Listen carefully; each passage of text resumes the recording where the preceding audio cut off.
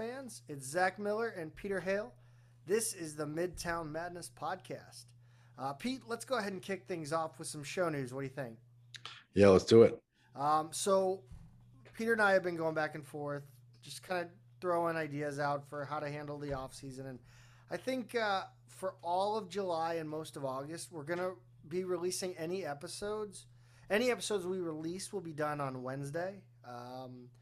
They'll be recorded mostly based on if we have enough to discuss and it's worth spending, and if we have an hour or more to talk about. The main reason, obviously, for moving it to Wednesday is that most off-season news is released on Mondays, and in order to be most relevant and timely with our discussion, Tuesday evening recordings seem most reasonable. So that's how things are going to go. We don't know when we'll start matriculating back. I would imagine sometime in August, but we still haven't really gotten to that. I know that men's soccer starts on the 14th, but I will be out of town that entire week. So, and then my birthday is that Sunday, or no, sorry, that's August. Never mind, not my birthday. But I'll just be coming back from vacation, so not sure if we'll record that Sunday or not. So, Pete, I think this is how like soccer teams always debut their new kits on the last game of the season. I Right. think we're gonna debut our new look.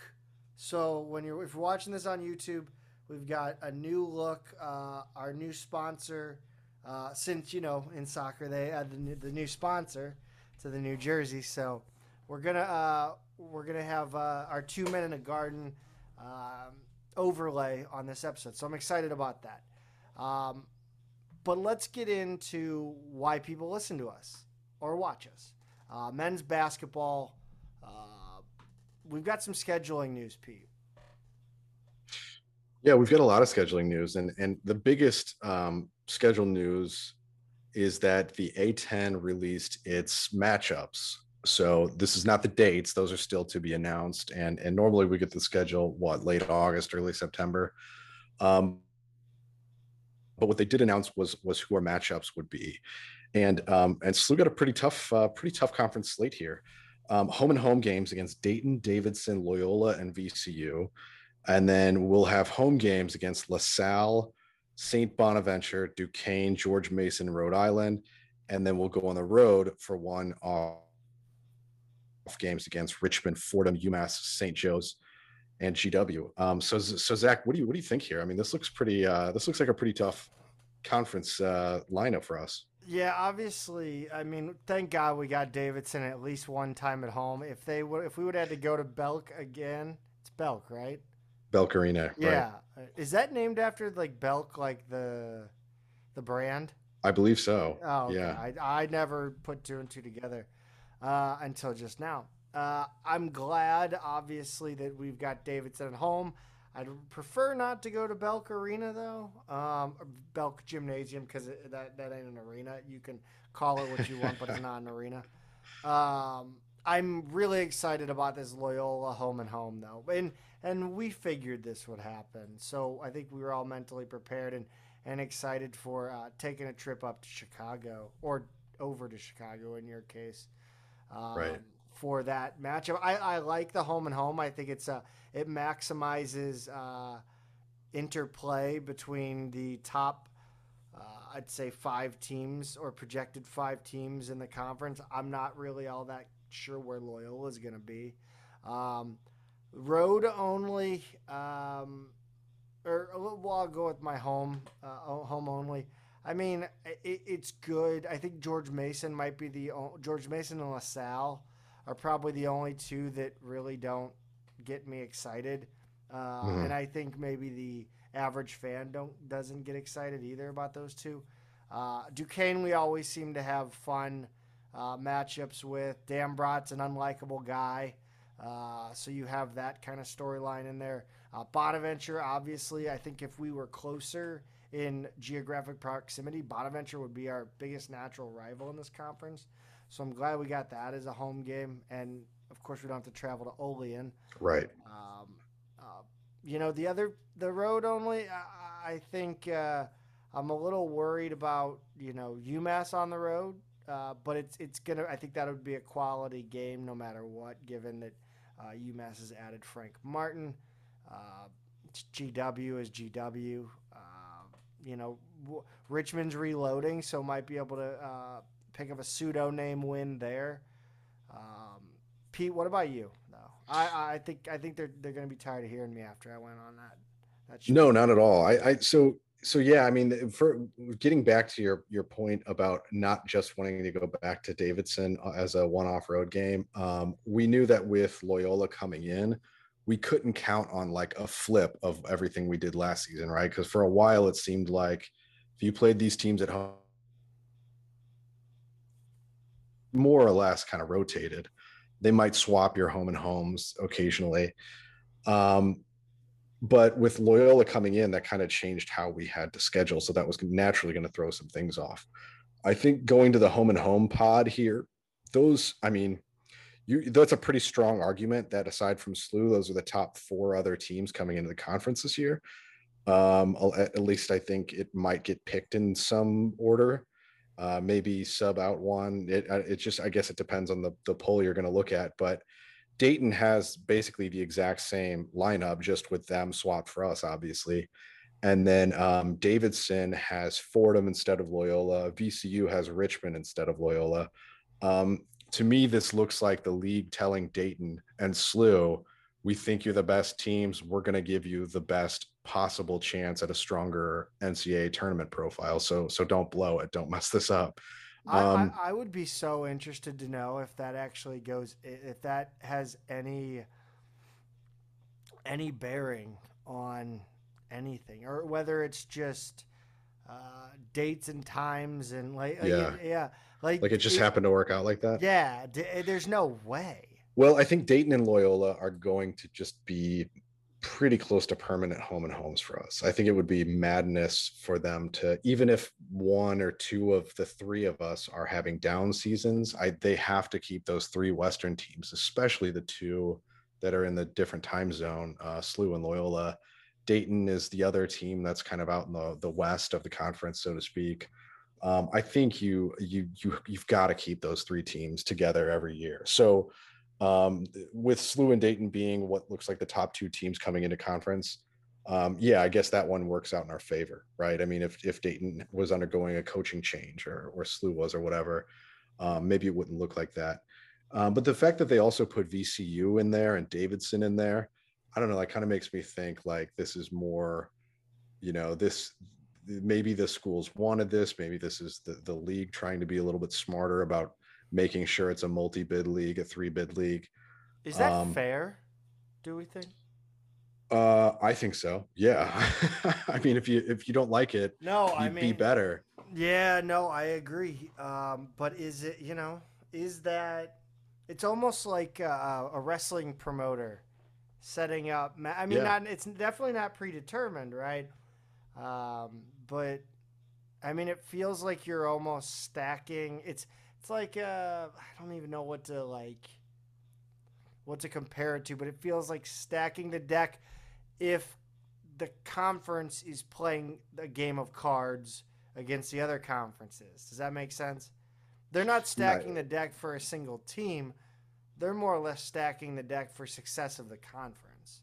yeah, they're giving themselves every shot to win the most, or to get as many tournament seeds as possible, because that's how these conferences make money. I mean, like they, it's in their best interest if SLU and Dayton both have the years, the kind of fringe top 25 team years that we're expected to have.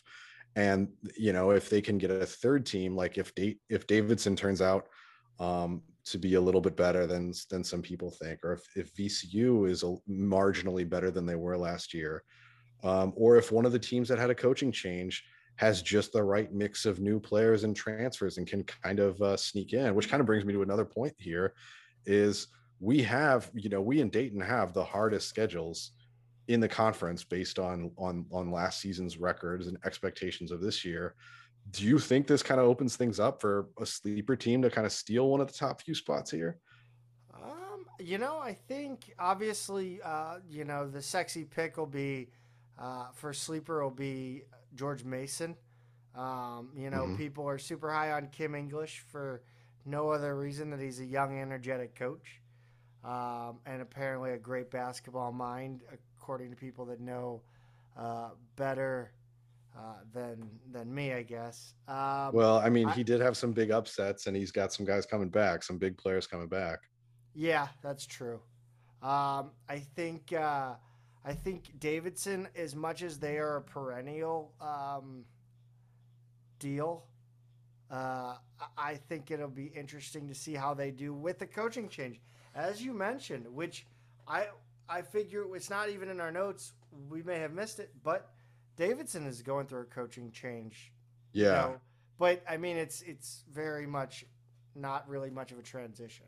right. The son Matt is taking over for Bob, and Matt's been an assistant there for what 14 years now, and he's the associate head coach. I think most people in Davidson think it's going to be a pretty seamless transition. I think it's going to be interesting to see how much he wants to kind of put his own stamp on things, and like, because as much as you learn under your dad and think he's great, and see how he's had success at this really small, academically rigorous, very tough school to compete athletically, he's been successful there. um to do it your own, well, like he's been sitting there watching his dad succeed there, but he's probably got a few of his own ideas as well. Like there are probably things where he'd go, I'd do that differently, I'd do that differently, and it's going to be interesting to see how that kind of manifests over time. But regardless, yes, Davidson lost three key players. um Is Hung Jung Lee coming back? no, he's gone. Okay. Whew. He's gone. Woo. Mike Jones, the guy who shot the Who? light, one of the guys who shot the last. I'm so glad he's gone for that reason. And then Luka Brakovic is gone as well. But they returned Foster Lawyer. Um, they return kind of their, like, 5 through 7 part of the rotation. They've got two really good transfers coming in. They've got a really good freshman coming in. I think they've kind of reloaded a little bit more than people realize. Like I think Lee might be kind of the toughest one to replace there in terms of the personnel coming in and out. But I think Davidson's easily a top 5 team again. Yeah, I think I want to. My opinion on Davidson and the coaching changes how well. Obviously, McKillop will be able to recruit the younger McKillop, but how well will he teach? Right. Hmm. I think that is where we're going to see a potential drop or a potential elevation. Yeah, I think that's the thing because if he's still teaching his dad's system, is he as good as his dad? right. That's the question. Um, I, what the overall schedule is clearly now coming into focus for the Billikens, and it's got me. It's getting those excited, feelings that it's coming soon. Where is this schedule? What's the schedule looking like? So I think we had discussed before, like we've known for a while that Memphis, Boise State, and Drake are coming in. I think Murray State and Evansville are both new additions to the home conference schedule since we last talked. I think, or maybe we just didn't hit those points that hard last time. And then on the road, we've got Auburn, Iona. We knew that. Carbondale, we thought was going to be a road game. Then for a while, it sounded like it was going to be a home game, but now it's Stu Durando reported that it would be a road game. We knew about the neutral event where we play Maryland and then either Miami or Providence. So that really just gives us about 5 games to be announced, probably if 2 of which are going to be exhibitions. I think we would expect at least 2 of the regular season games to be bye games at home, which gets you to, with the conference schedule, that gets you to 18 home games, which is a full load for season ticket holders. So that last game is kind of a wild card. I'm going to be interested to see what they do with that, because I'm fairly confident the other 4 will be 2 exhibitions and 2 bye games. But overall, this is looking like a great schedule. Yeah, I mean, across all sports, it feels like the coaches are putting together gauntlet schedules. That I mean, and did I hear that Imani Bates may end up back at Memphis? Um, I have not followed Yeah, that yeah, I closely. haven't either. I see tweets every now and again, but Yeah. I'll go check on that though.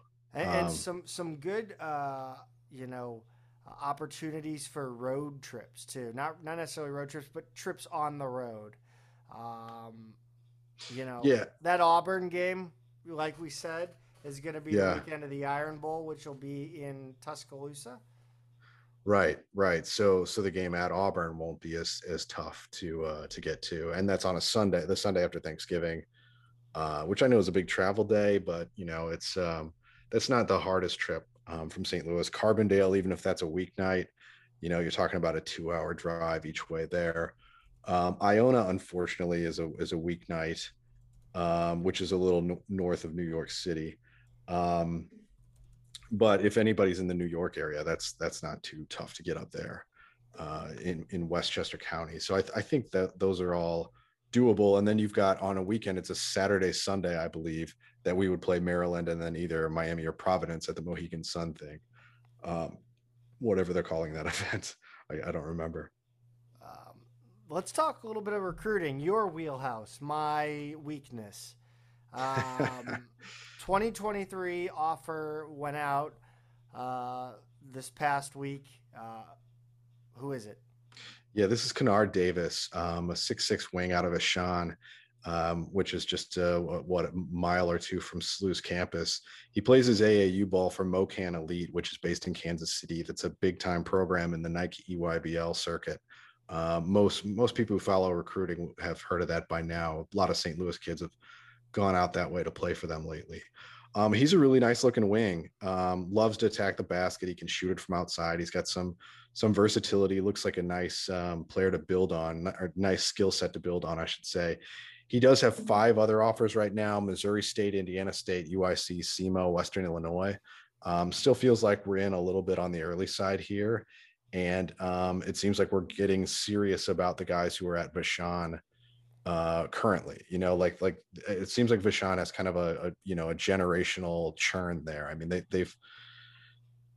I mean, obviously an incredible program. And Davis is going to be a senior. He's already won 2 state titles there, averaged 14-8 last season. So it's nice to see SLU, still being involved with that program.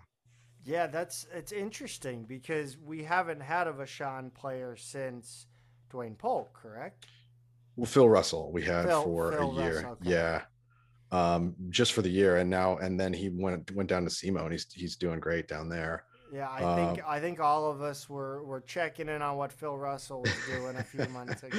wouldn't mind having him back up Yuri, I but still wouldn't mind having no, him. I think he'd be great on our roster right now. I wish he'd hung around, but you can't blame him for going down to SEMO and being able to run the show. Um, who's the coach over at Vashon now? It's not Floyd. Tony, Tony Irons. Tony Irons, yeah, yeah, Okay, so a little Davidson esque uh, yeah, transition of coaches there. yeah. What about 2024? Let's look a little bit further into the future. Yeah, so we've got a bunch of new offers out in this class, and I have to apologize on this first one because it happened back in mid-May, and I just completely missed it at the time. Christian Humphrey, he's got a hyphenated last name. I'm going to say the second half is Rembert. It looks like Rembert. He's out of Michigan, and he attends La Lumiere, which is like a national prep powerhouse up in northern Indiana. He plays his AAU ball for Indy Heat, which is also on the Nike EYBL. Kind of a lean 6'9" forward. He's playing over at La Lumiere for some more exposure. He's got a 7'1" wingspan, so he's got great length. He's athletic, great versatility at both ends, really, because he can switch and step out and shoot. On the other end, he can guard 3 positions. Really nice looking player. And he's said he wants to visit SLU soon, along with I think Pitt, Northwestern, and Cal are the other 3 he wants to go take a look at in the near future. So right now his other offers are Cal Poly, UC Santa Barbara, Southern Utah, Stony Brook, and NJIT, New Jersey Institute of Technology. Those those are his offers so far. So SLU and Cal are clearly the strongest ones there, but he's got a lot of really high level interest. So it's going to be interesting to see how things develop with him. Kual Atak. Yeah, Did I get that's that? it's got to be close.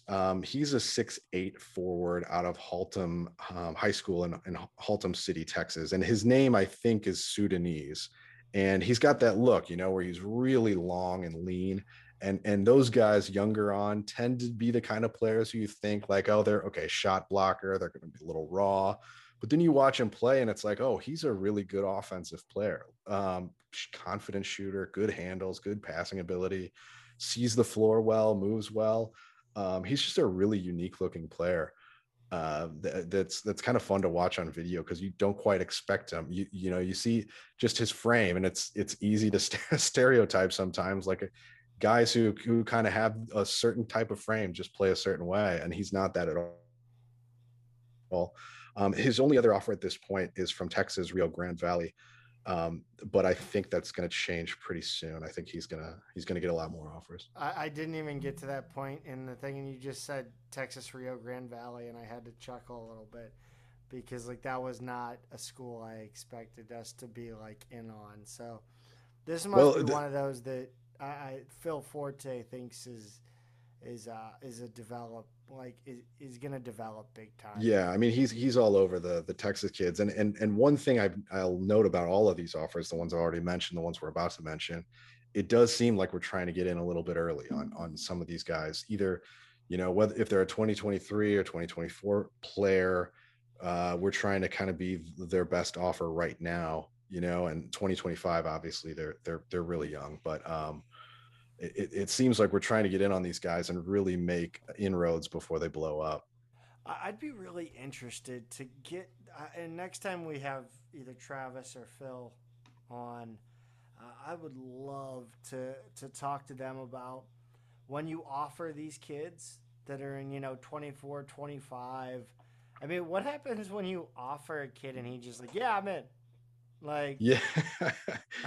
Yeah. Is every offer immediately committable? yeah.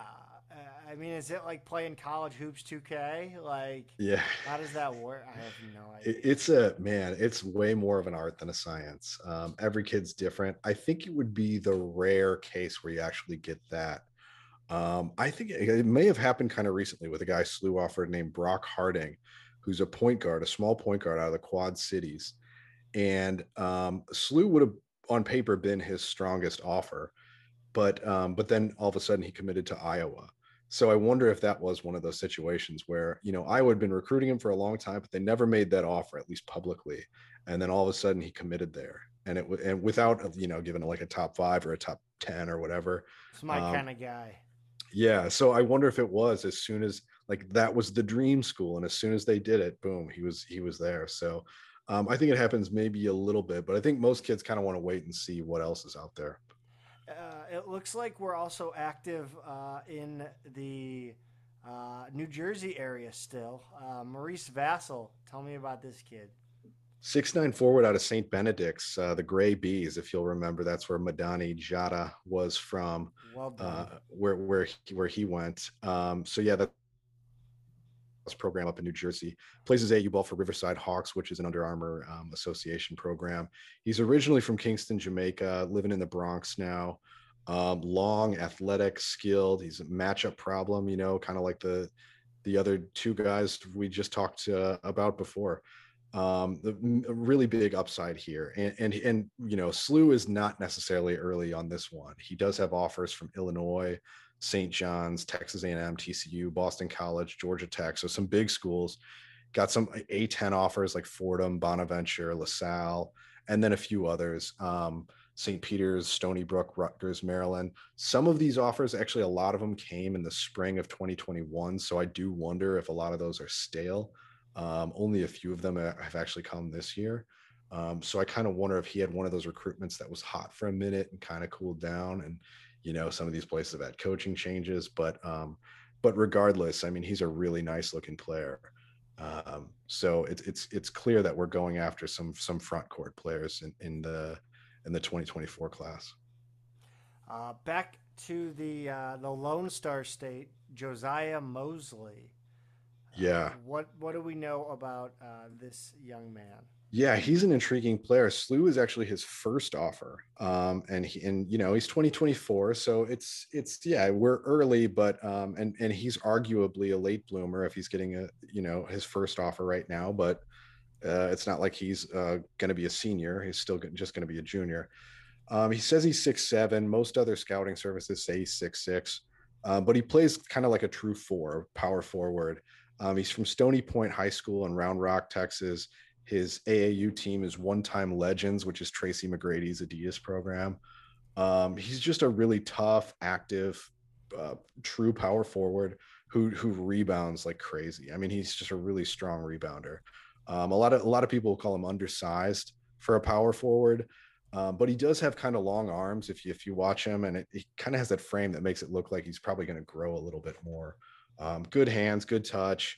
He really thrives in transition because he's pretty fast in the open court, and he can hand a little bit too. And there's no shortage of video of him dunking it. He's just a strong finisher. So he's kind of like a workhorse type four. And I think Slew might be betting that he's going to grow a little bit more. So they're going to try and get a relationship going here and hope he pans out. Um, Looking further into the future, let's hop in the DeLorean and gas it up to 88 miles per hour. Hudson Greer, another. We're back in the. We're staying in the Lone Star State. Yeah, and we're also kind of staying in the same position. He's 6'7". Like you said, he's 2025, so he's going to be a sophomore. He's young. And he plays more of a wing forward than a power forward, but he's really long. I would be shocked if he stops at 6'7". You can tell he's got a lot of frame to grow into. He's from Lake Travis High School in Austin. Plays his AAU ball for Southern Assault, which is an Adidas Three Stripes program. Big time scorer. I mean, he scored a ton as a freshman. He's got a really natural feel for the game.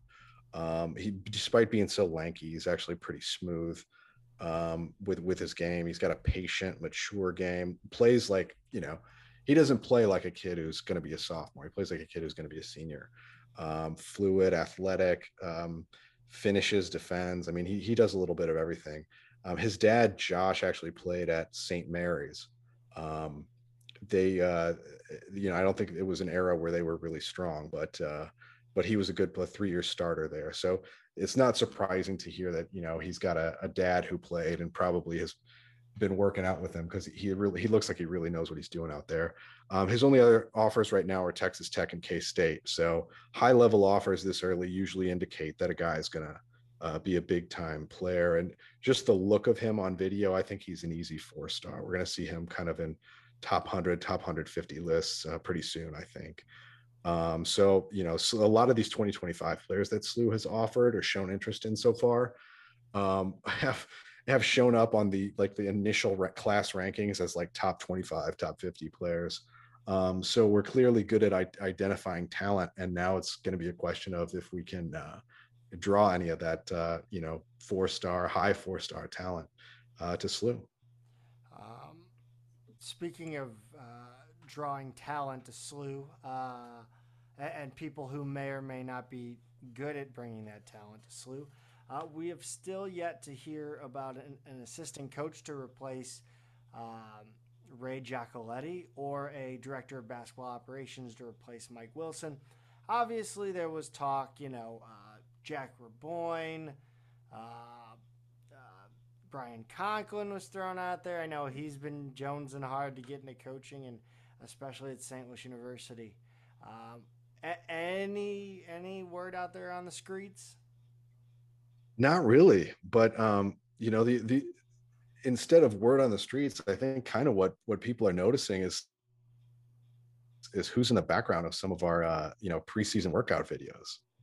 Yeah, Brandon Courtney is in a lot of them.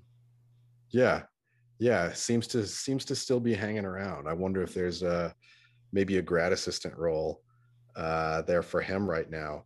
And Christian Nunez is around in a lot of these videos, who is the existing director of player development. But it really makes you wonder if he's taking on a different role. So I'm not exactly saying that's what's going on here, but it seems like he's definitely got a role with the team. I haven't seen as much of our existing grad assistants, Roby, although I know he's still around. Because he's given lessons to youth players and stuff like that. And I haven't seen Desagua around in the videos as much either. But I'll yeah, pretend again, like I don't know that his serious girlfriend just moved out of state. And yeah, I'm pretending I don't know that. I don't know that at all. yeah. So I don't know if we're like looking at these things like the Zapruder film and reading too much into preseason hype videos, or if we're onto something here. But it's definitely good fodder for the off season, I think, to kind of to look at these and want to speculate what might be going on. Uh, we had some good interaction on Twitter today with a poll we put out there. Pete, the genesis of this tweet was what? Penn State announced that they were doing what they called a reseating, and that's RESEATING, of their arena, which is to say they're moving who sits where to put the students along the sideline as opposed to the end, which will naturally displace, season ticket holders and whoever else had tickets in those good sections. And they think that'll kind of create more of an environment. I think it kind of makes sense for a program like Penn State that, it's a football school. They've never really been great at basketball, or at least not in my lifetime, it feels like. Um, and to maybe draw a little more energy for a school that's huge, that shouldn't have too much trouble getting at least some students out to the game, enough to fill a few sections in the 100s. And, a school where maybe the alums won't be as upset to be moved, because it's not like it's their football tickets or something like that. So I think it might make sense at a place like Penn State. And I think you were wondering maybe is that something we could look at in Chaffetz?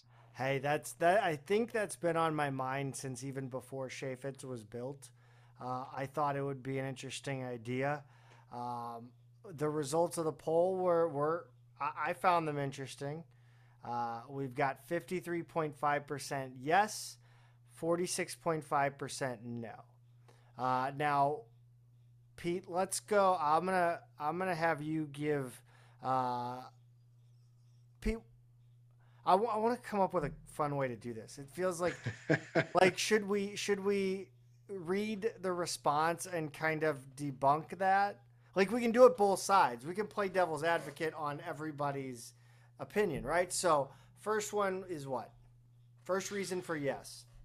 So the first reason that we got for yes was the quote was, "I believe the relocation behind the benches would result in increased student involvement." Pretty straightforward.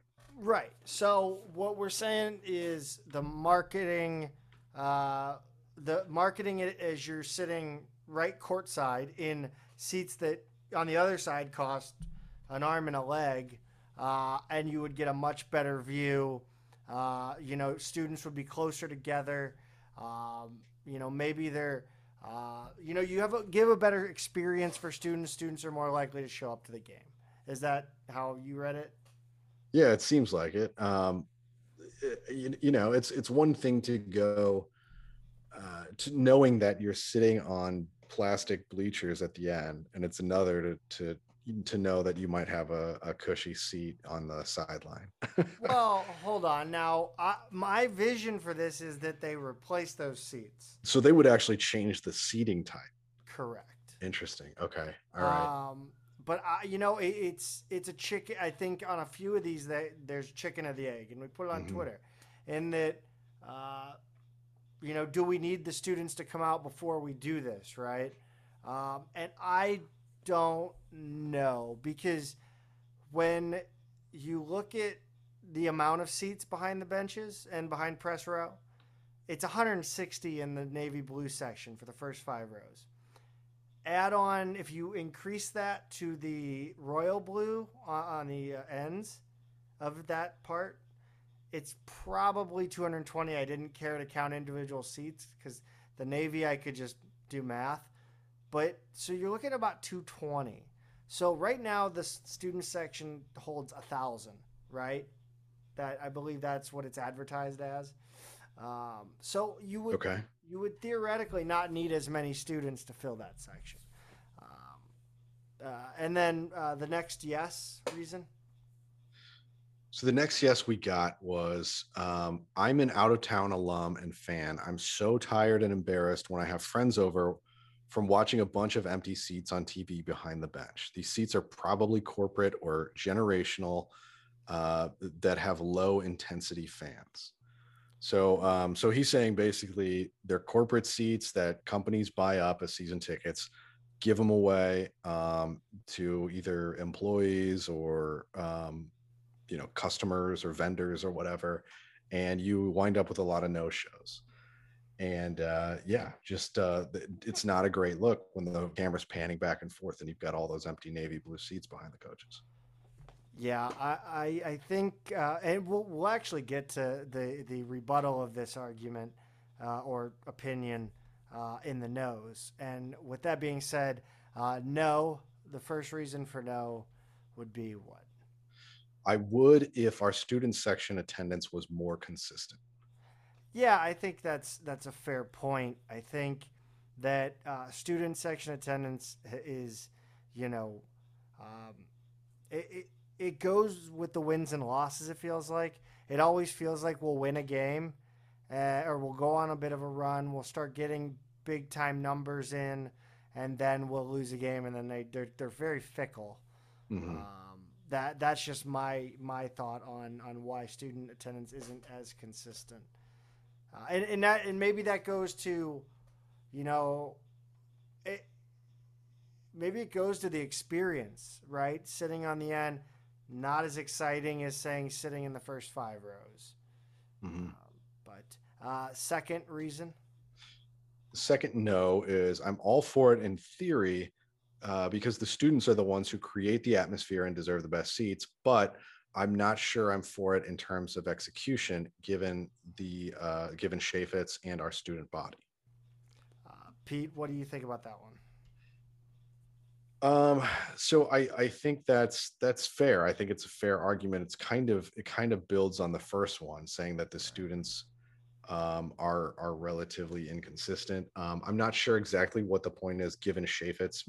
I don't know if they're saying like just I think they're the talking nature of the venue itself. that's a very good point. I mean, is there a way that, instead of replacing the seats, you would just, because those are roll you can roll those up and back. Mhm, So I mean, there is a way where if you added some seats that you could roll in, mhm.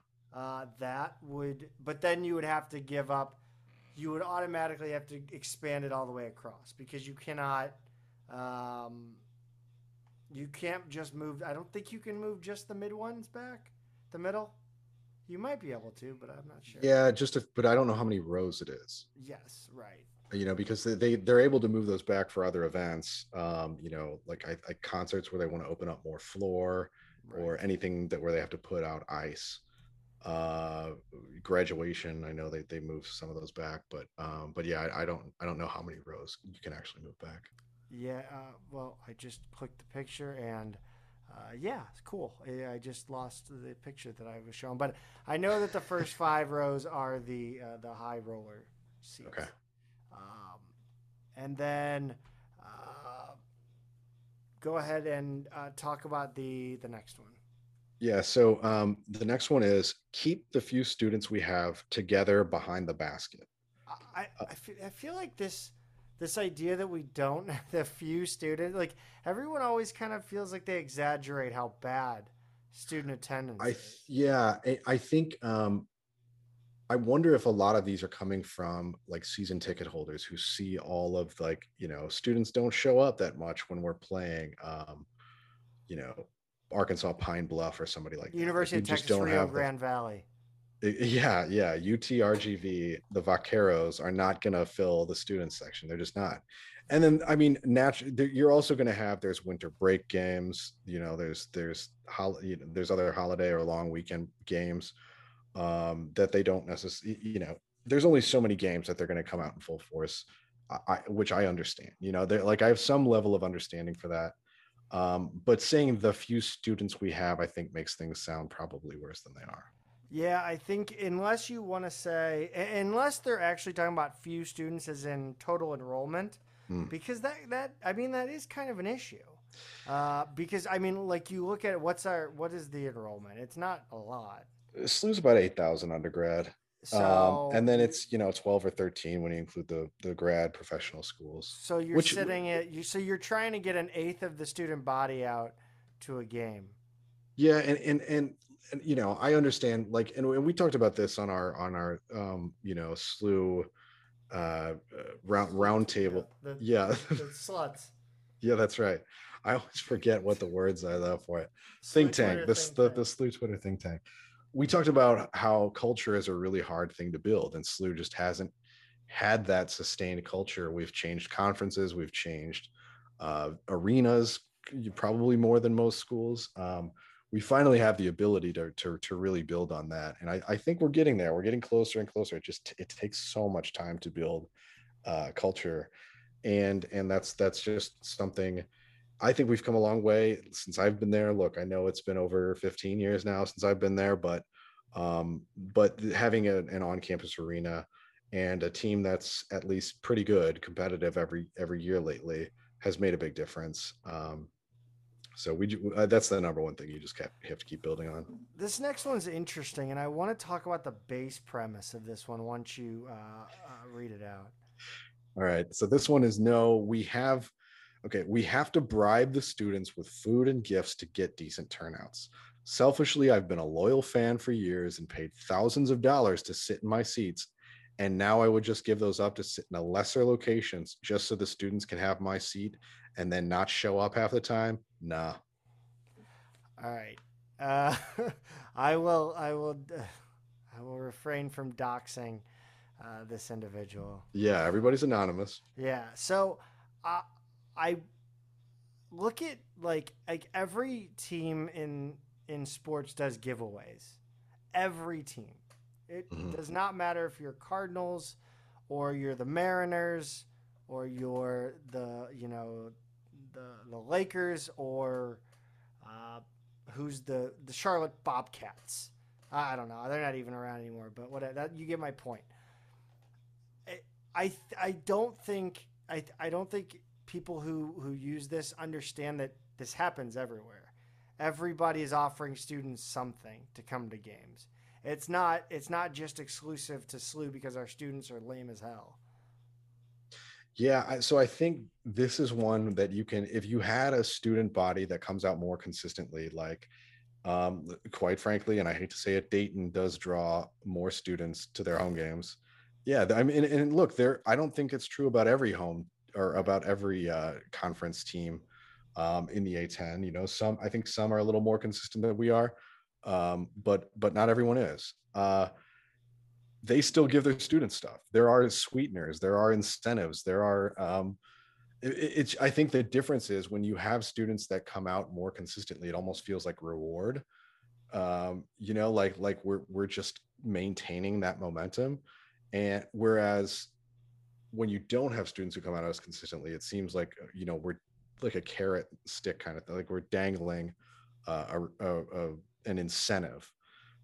So I think it's pretty easy to spin the mentality of what it is based on how they're turning out. Yeah, I definitely agree with that. But I mean, I think there's something else in there that's important Mm-hmm. because I don't think this would be the only season ticket holder to say I've been a loyal season ticket holder for a long time and I spend a lot of money on these tickets, and if I have to move, I'm not going to be happy. Okay, so fair enough. If it's a complete reseating of the arena, right? Because that's what Penn State is doing. So let's say you uh, take away the 5 rows on the sideline across from the hard camera. Uh, you then move them 5 rows back on above the like you do the first 10 rows on the hard camera side. So you not only you that person is not only losing their or not going to have to switch seats, but so is the corporation, right? Hmm. It's, I mean, you're gonna have move the corporations back to the next five, right?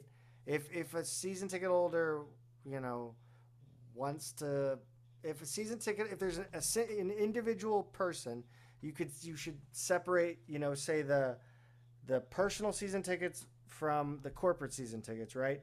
Let the personal season ticket holders see if they can't snag seat in the first five rows on the other side, then offer the next five rows the corporate people that were displaced from that left side, or do a lottery based on ticket usage. Yeah. Maybe you get Yeah. I mean, more. everything's electronic. They know how many, they Exactly. know who's showing up and who's not. Right. Exactly. Let's talk about tact in this next one, Pete.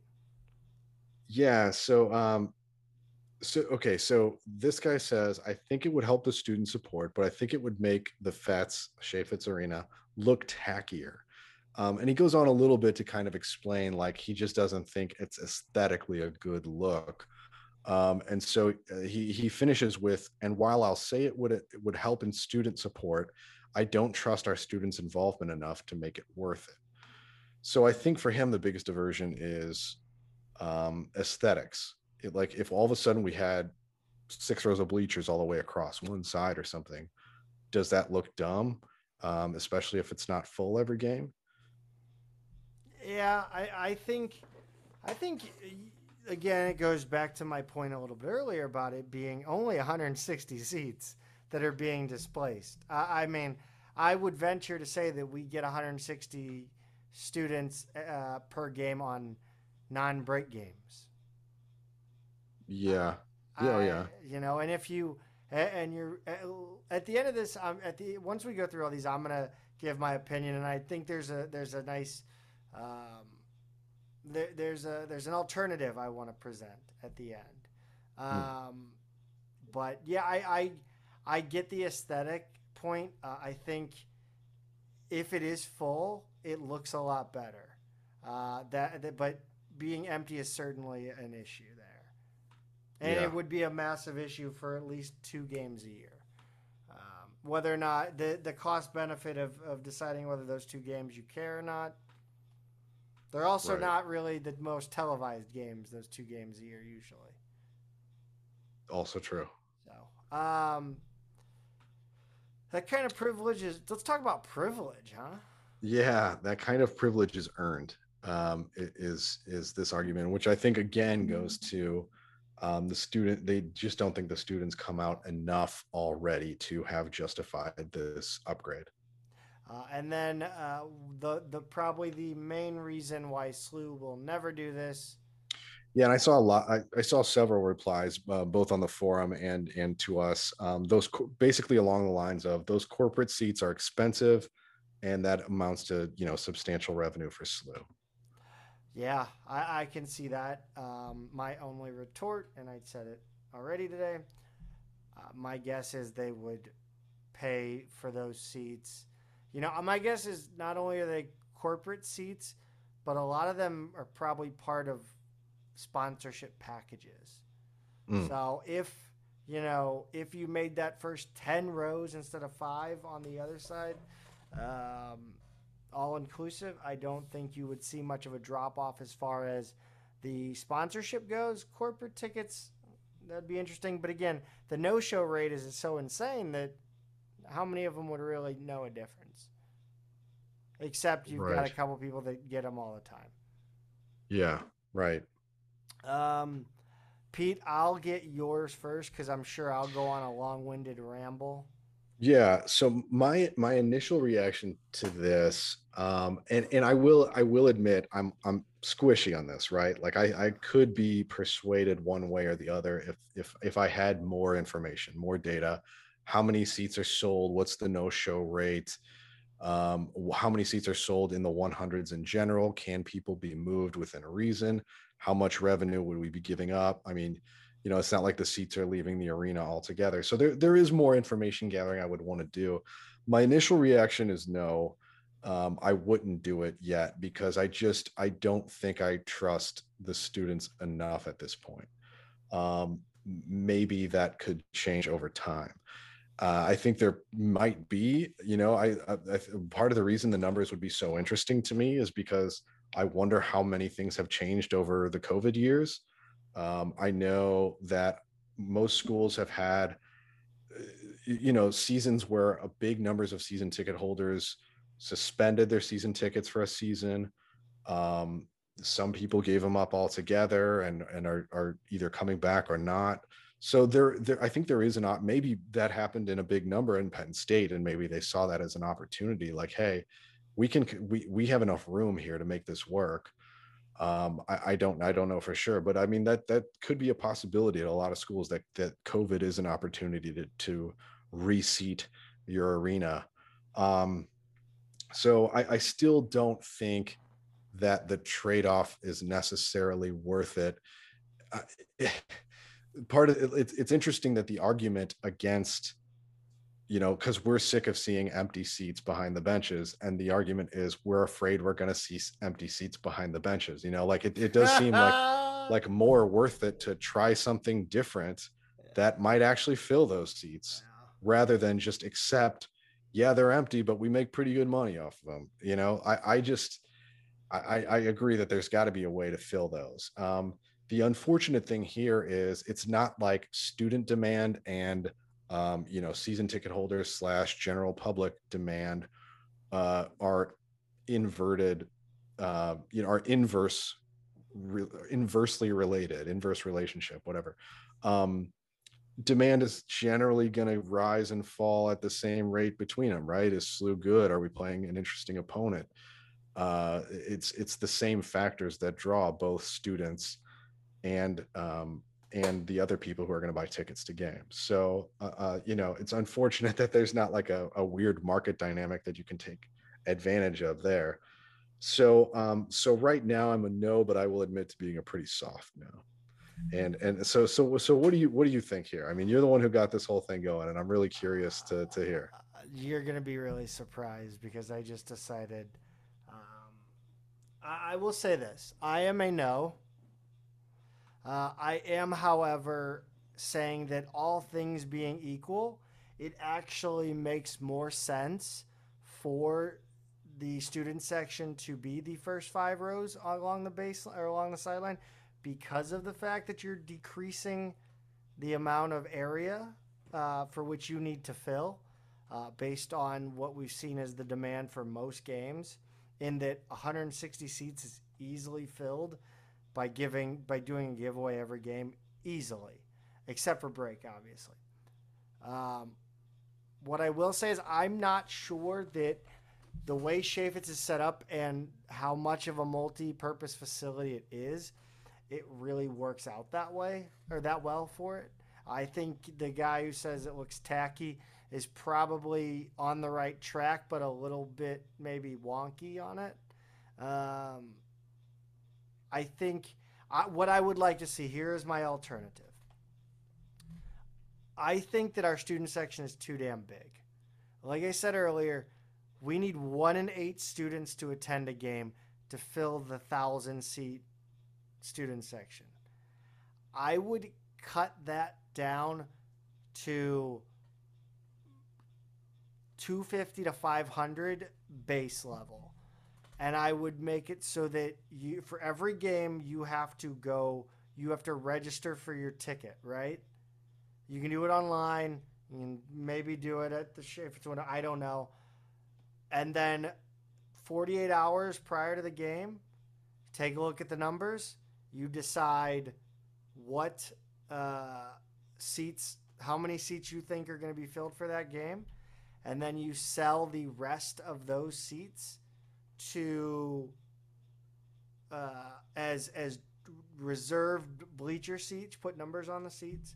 You sell them for $5 a piece. 48 hours out, you just run that promotion for the games that aren't going to be that well attended by students. That's what I think they should do, because I do think the student section is way too damn big. So I think a flex capacity student section on the end is the right move. So a few other points there. The band, I guess, stays put where it is, Yeah. who sits next to the band? Do you put seats there, or do you leave that for the rest of the students, like for overflow, Are you talking up top, up above the band? or just right next to them? Yeah, no, no, no. That's the student section still. Okay, that's also But student it's section. no. So that whole area is used for student section, right? But you have a removable barricade that you, or whatever you want to call it, that says no student seating behind this point, right? Gotcha. So that way, because the problem is that quite often when we don't fill the student section, students don't automatically make their Yeah, way and just fill in, yeah, they right? spread out. Yeah, so I think that kills the atmosphere. I would really appreciate not seeing the athletes sit there on the athlete appreciation night or whatever it is, Hmm. because they don't bring the atmosphere. I'm sorry, like they just don't. It is what it is.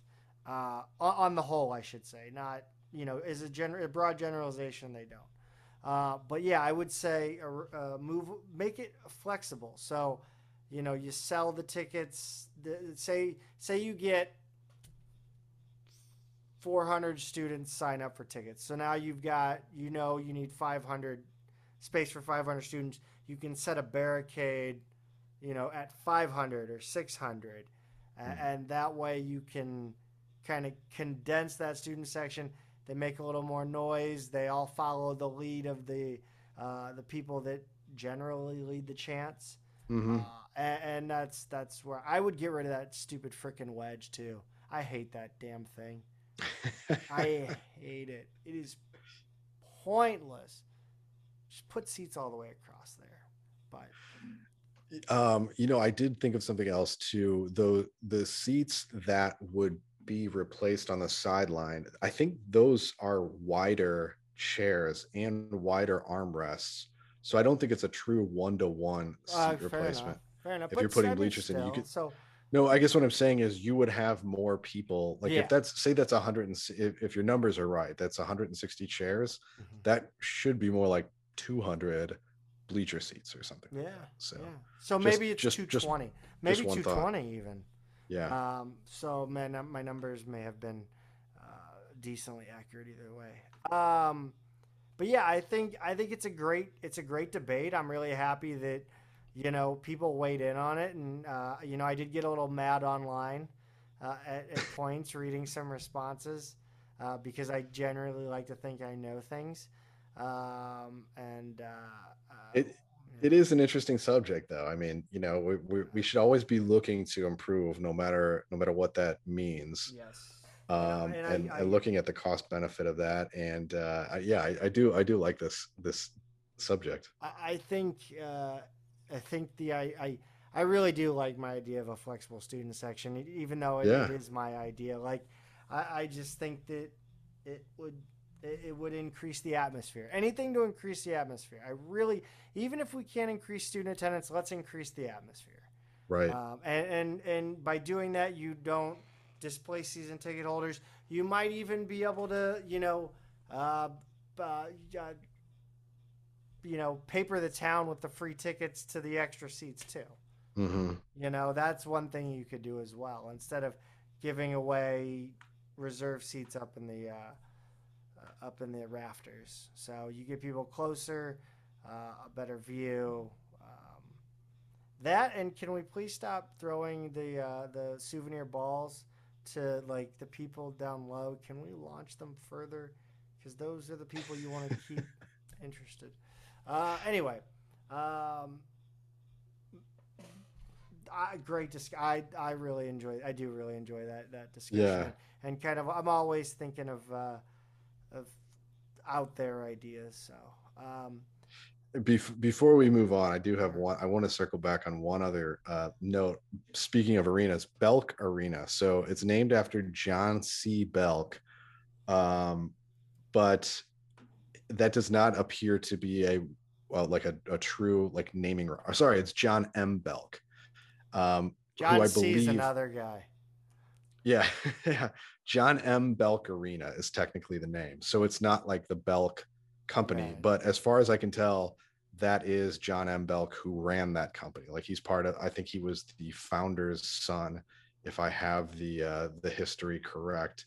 Um, because Belk Incorporated was founded in North Carolina in the late 1800s. So it's not the company necessarily, but it's the guy. So just so we don't get notes. Let's talk about sports in which we lead the nation in attendance. Men's soccer schedule was released. Pete, again, like I said earlier, gauntlet schedules. It really is. I mean, we talked about women's soccer last time, and they like we said last time, it was great. I mean, there's no real off nights on their schedule. They have to bring it every game. And I think the men's schedule is pretty much right up there too. I mean, their first three non-conference games are against teams that played in last season's NCAA tournament. They start on the road at Louisville, then Lipscomb comes to SLU, and then they head to Creighton and their beautiful soccer stadium. So that's three tournament teams right out of the gate. Uh, yeah, I may have to make the Creighton trip. I haven't been to Yeah, Omaha in a long time, and I'd love to see a I game need there. to get back to that. The Bronze Boot game. We have some unfortunate news. Uh, you know, I'm kind of annoyed by it.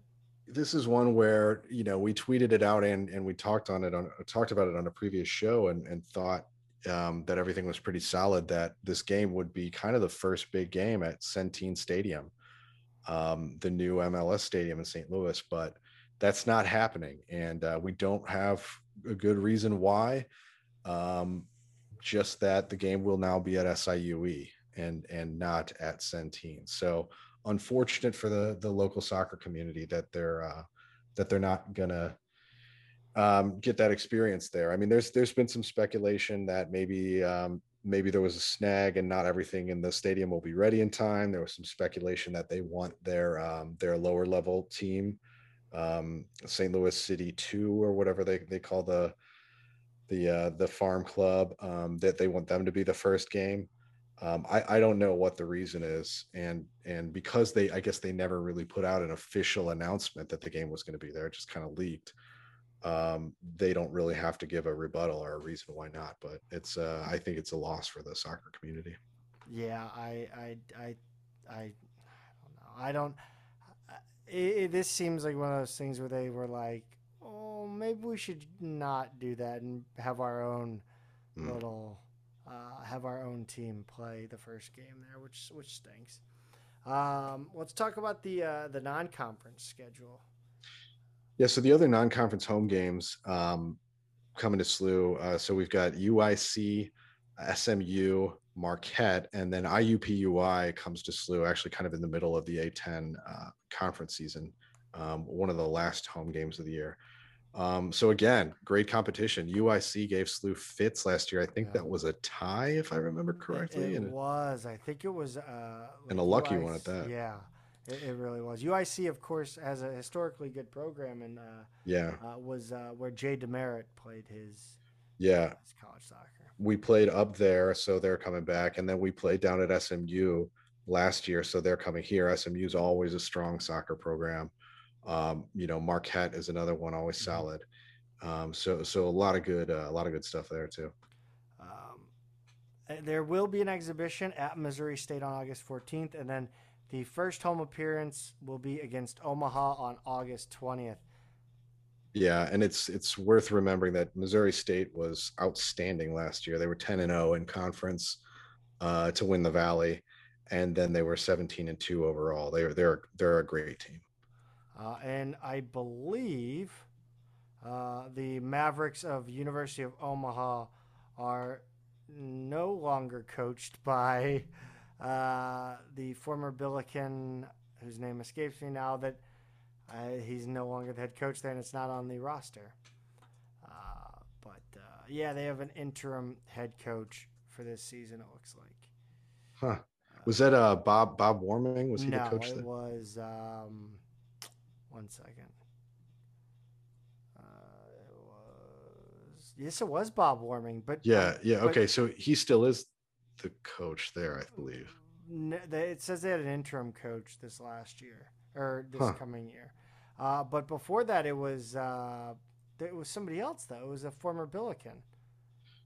Well, Warming did coach at SLU from 97 Right? to No, 01. yeah, no, I remember that. But Um, was it has it really been Bob Warming this whole time? Oh my God, I thought it was somebody else. oh Somebody no, started that program. Jason Mims. Yeah, You're right, Jason Jason Mims. Mims. Yeah, Yeah, yeah, that was what was that? yeah. So he graduated from SLU back in '99. Right, but I'm not even seeing Jason Mims on staff as of like, or maybe it's not even. Well, I think so. Warming took over for him like 4 years ago, Okay, yeah, yeah, and 2000. then Okay, yeah, yeah. Mims has been coaching in club soccer ever Oh, since. okay. So he went to Yeah. Kalish. He did the Kalish move. Hmm. Um, all right. Talk about the A10 schedule. So the A10 schedule is actually kind of a tough one for SLU. Not quite to the level of the what they gave us home and home in basketball, but it's interesting because you don't play the whole conference. You get eight A10 games, 4 on the road and 4 at home. So you don't play every team. SLU this year will get the teams that finished second through fifth behind them in conference last year. So they're really playing what feels like the top third, top half of the conference for half of those games. So they've got VCU, Loyola, George Washington, and St. Joe's at home. They will travel to LaSalle, Rhode Island, Fordham, and Dayton. So like I said before, it's a pretty tough conference slate, given that reality. And then the other factor here is that Loyola, obviously not in conference last season, but they finished second in the Valley behind that outstanding Missouri State team last year. So this does feel like a pretty tough overall conference schedule. Yeah, a lot of roster turnover on this Billiken team, and they're Yeah. going to have to put it together real quick in this non-conference schedule. Obviously, the end goal is always to win the A10. But what do you think going into the season with the amount of roster turnover and the gauntlet schedule? Well, I mean, we talked to Kalish and we talked to each other a lot last year about this team's, uh, you know, they were coming into the season and during the season, they always touted their depth. So even though we had those kind of stars and all those draft picks in the MLS Super Draft, by the end of the year, Kalish always talked about how he had a full 10v10, great scrimmage, the ability to really scrimmage within their own squad and not have a huge drop off. So I think he's always seen it as kind of next man up, and he had a lot of guys leave early, and unfortunately a couple transfers as well. But I think they're fairly confident they're going to be favored to win this league again, with what they have and what they're bringing in. This should, I don't, I would be shocked if they were as good as they were last year. But I think the idea here is to put themselves not only in the position to win the conference, but if they don't win the conference tournament, to be in the mix for an at-large bid. And I think this is the kind of schedule that's going to do that for them. Yeah, it's hard in the A10 to get that at-large bid, but I think the Billikens are certainly, historically anyway, in good position to do so. Moving over to volleyball, something we have not talked a lot about, and maybe because we haven't talked about it, we haven't yet talked about this news. Yeah, so volleyball is going to be hosting the A10 tournament at Shea Fitz Pavilion this season. It's November 18th to 20th. Like Zach said, this is not exactly breaking news, but it's just something we haven't talked about yet. It seems like kind of a big deal to be hosting a conference tournament. So Zach, I got to ask you, what's your updated prognostication for SLU's expected finish in volleyball this upcoming season? And does the fact that the schedule hasn't been released yet even make a difference? No, it does not make a difference whatsoever. This is a four-team league now. It was a three-team league last year. Adding Loyola in is essentially akin to like adding Xavier back to the conference in volleyball. Maybe a little less because of, I mean, Xavier is always really, really good at volleyball. But the Missouri Valley is on par with the A10 in volleyball or better. We always seem to struggle with some of these Missouri Valley teams in the non-conference schedule. I think what you're looking at is Dayton, the favorite to win. I think Loyola would probably be second, and then VCU and SLU fighting it out for third and fourth. And then whatever Hmm. pile of shit the rest of the conference does is irrelevant. Yeah, SLU's been, it seems like pretty consistently that third team. Kind of a distant third behind Dayton and VCU, but kind of a distant third above the rest of the conference as well. It's like an ice cream sandwich of annoyance. I mean, like, it's I could coach this team to a third place finish. Anybody could. You give me that talent. I don't know shit about volleyball. Like it's ridiculous. Like I don't get it. Whatever. I'm surprised you have any thoughts on this. That was really I know. unexpected. I know. Imagine that. Uh, Pete, 255 SLU athletes were named to the A10 honor roll this year, just four shy of the school record of 259. To make the conference honor roll, they need a GPA of 3.0 or better, which is much better than I ever did. 183 of SLU's 255 had a 3.5 or better, which is a GPA I never achieved at any point at SLU. And 31 of them had a perfect 4.0 this year. Peter, let's go ahead and name all of them in alphabetical order. Yeah, I just took a big drink of water for this. Yeah, here we go. Ahmed, Firol, Alvarez, Chris. I'm obviously kidding, but Yeah, congratulations to the 255 SLU athletes that did much better in the classroom than myself. Yeah, that's really impressive. I mean, if their all-time record is 259, they basically matched that this year. So that's pretty great. So way to get it done in the classroom. Who's your favorite Billiken basketball player to make the A10 honor roll? Favorite to make it? Are you I mean, are you saying favorite to make who made it this past season, or no, favorite just to of make all it again time. this year? All time. Just Oh who's your wow. favorite Billy? I mean, it's Paul Eckerly. That's the only one I know for sure. 100% made the A10 honor roll. It's the only Yeah, one I could guess. yeah. I think that's fair to say. In my era, we had Ross Varner, who graduated with a perfect 4.0. He was a really impressive guy. He spoke four languages, and when he graduated, he had a company already lined up who wanted him to work for them, and they were going to pay his way to either Harvard or Stanford for his MBA, and he got into both because those are the two schools he applied to and got into. And he wound up going to Stanford. And I haven't kept up with him. I don't know what he's up to these days, but I remember like when he graduated, it was kind of like, you're gonna have a pretty good life here, buddy. So yeah, he was the guy in my era that was just an incredible student. Ross Varner, risk finance data operations leader, is in Lehi, Utah. Yeah, where he's from. He's from Holiday, Utah. It So looks like it's Zion's Bancorp. okay, yeah, And I don't know if that's the same company or not. Are you looking at his LinkedIn or something? yes, I am. He's been there for 13 years and 2 months. Okay, so not the whole time. Before that, I can't believe we're going down Ross Varner's LinkedIn. No, yeah, wow. Good Lord. Yeah. Oh He wait. started at BYU, Yeah. too. Well, it looks like he went to the Wharton School after BYU.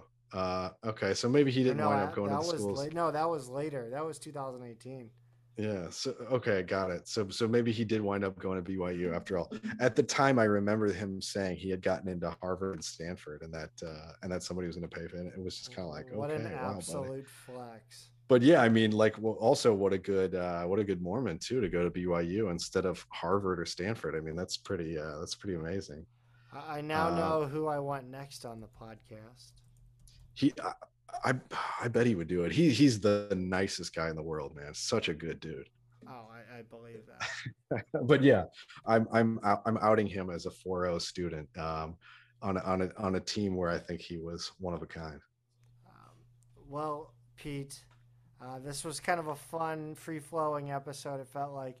But it wraps up the last 2 weeks that were in Billiken Athletics. Don't forget to follow us on Twitter at Midtown Mad Pod, at Peter is a tweeter, at Zach Miller MMP, and on Instagram at Midtown Mad Pod.